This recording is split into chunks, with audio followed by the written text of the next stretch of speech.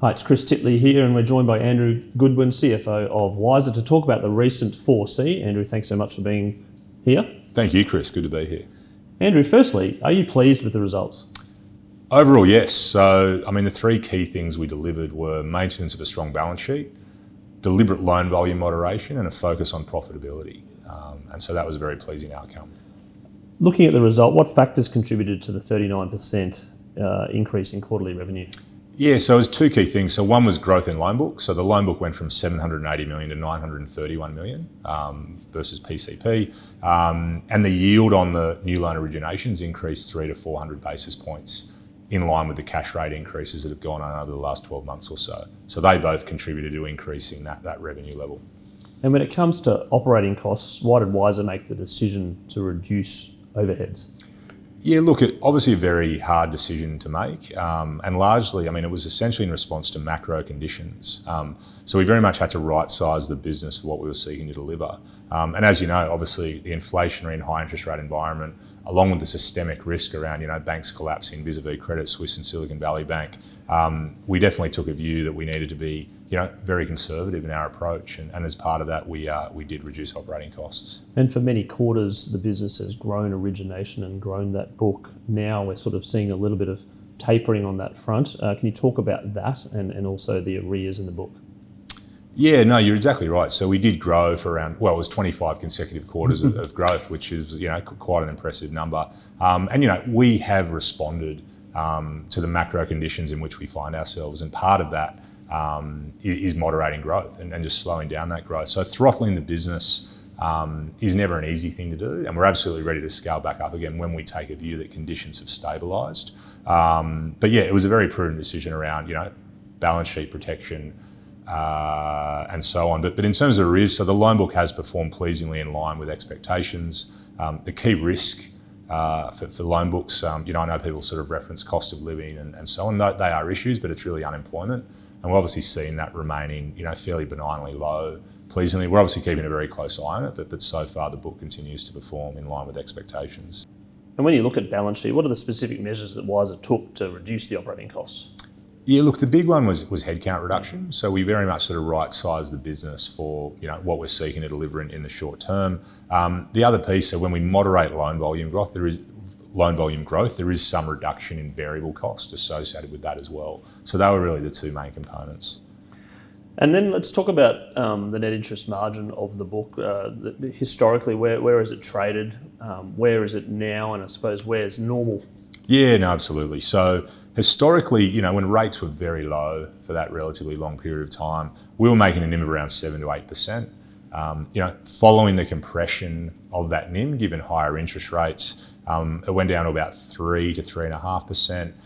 We're now writing business on a run rate of around a 5% NIM, and so in the medium term, we really want to see the book get back to a sort of 5 to 6% NIM level as we write more business at those high NIMs that we're currently doing.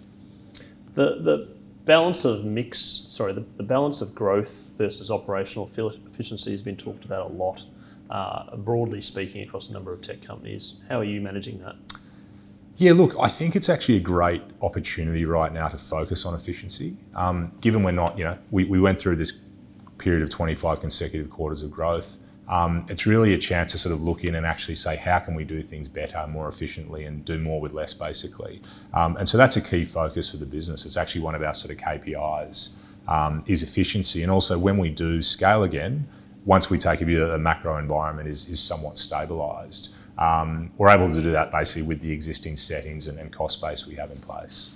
Let's talk about balance sheet for a second there. Very strong balance sheet at the moment. Can you talk about that? And does a business like yours need sort of unrestricted cash of north of 20 million? Yeah, look, with my CFO hat on, I think a strong balance sheet is never a bad thing. Obviously in Q4 we did deliver profitability from an EBITDA perspective and positive operating cash flow. So operationally the business is in good shape. In terms of the use of those funds, it's for collateral against loan volume and loan book growth. And so, for example, our $930 million loan book, we have around 48 million of capital or collateral that's our own cash against that book in equity, if you will. So we have that in addition to the 23 million. And so that's really what that excess capital is going to be used for once we choose to scale again. Talking about the product side of things, the Wisr Wellness platform, how many profiles have been created, and how's it tracking? Yeah, it's been, again, very consistent growth. So we've got around 750,000 profiles on that platform, which is a pretty impressive number. And in regards to the key performance indicators moving forward, now that profitability is obviously a key metric, is that the main metric that the business is looking for, or are there any other KPIs? Yeah, look, I think I spoke about the efficiency KPI earlier, but I think the key metrics are very much that EBITDA and operating cash flow. That's very much driven by NIM and loan book performance, which I think we've discussed. So a lot of the metrics are very much interrelated, if that makes sense. You've got the loan book, you've got the auto product, and you've got the wellness product. What sort of plans are in the works for product development? Yeah, look, I think in the short term, we're pretty good with what we have in place, and we've definitely got a lot of optimisation and betterment of certainly the financial wellness platform and product improvement and more efficiency. Over time, I think there's scope for additional products from both a lending and a financial wellness perspective. That growth trajectory that we saw in terms of the origination, now that tapering back in terms of optimisation, when do you think market conditions will change again and you'll get to that sort of put the foot down again? Yeah, look, it's the $1 million question. I mean, I do think we are seeing some, we're seeing inflation come down. We've seen rates sort of on pause for a couple of months. So I think we're starting to see signs that things are, what I'd say, stabilising. So even if we do stay at higher interest rates, stability actually helps you make good business decisions, and that's really the environment they're waiting for. So I don't see it it's not in the too distant future, in my view, that things do start to stabilise somewhat. And in terms of sort of scaling again, it's actually a relatively quick process. The harder bit is actually slowing down, in my view.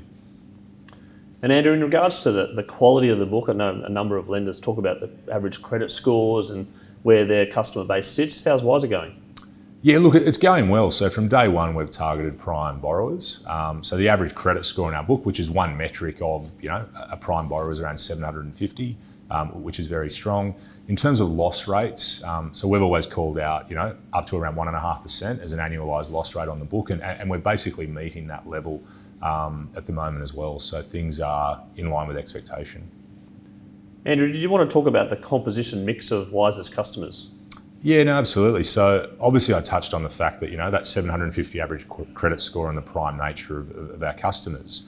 In effect, so if you look historically, like people that would go to the big four banks for, a personal loan, an auto loan, they're the types of customers we've always targeted and actually do have in our book, which is pleasing. Thanks, Andrew.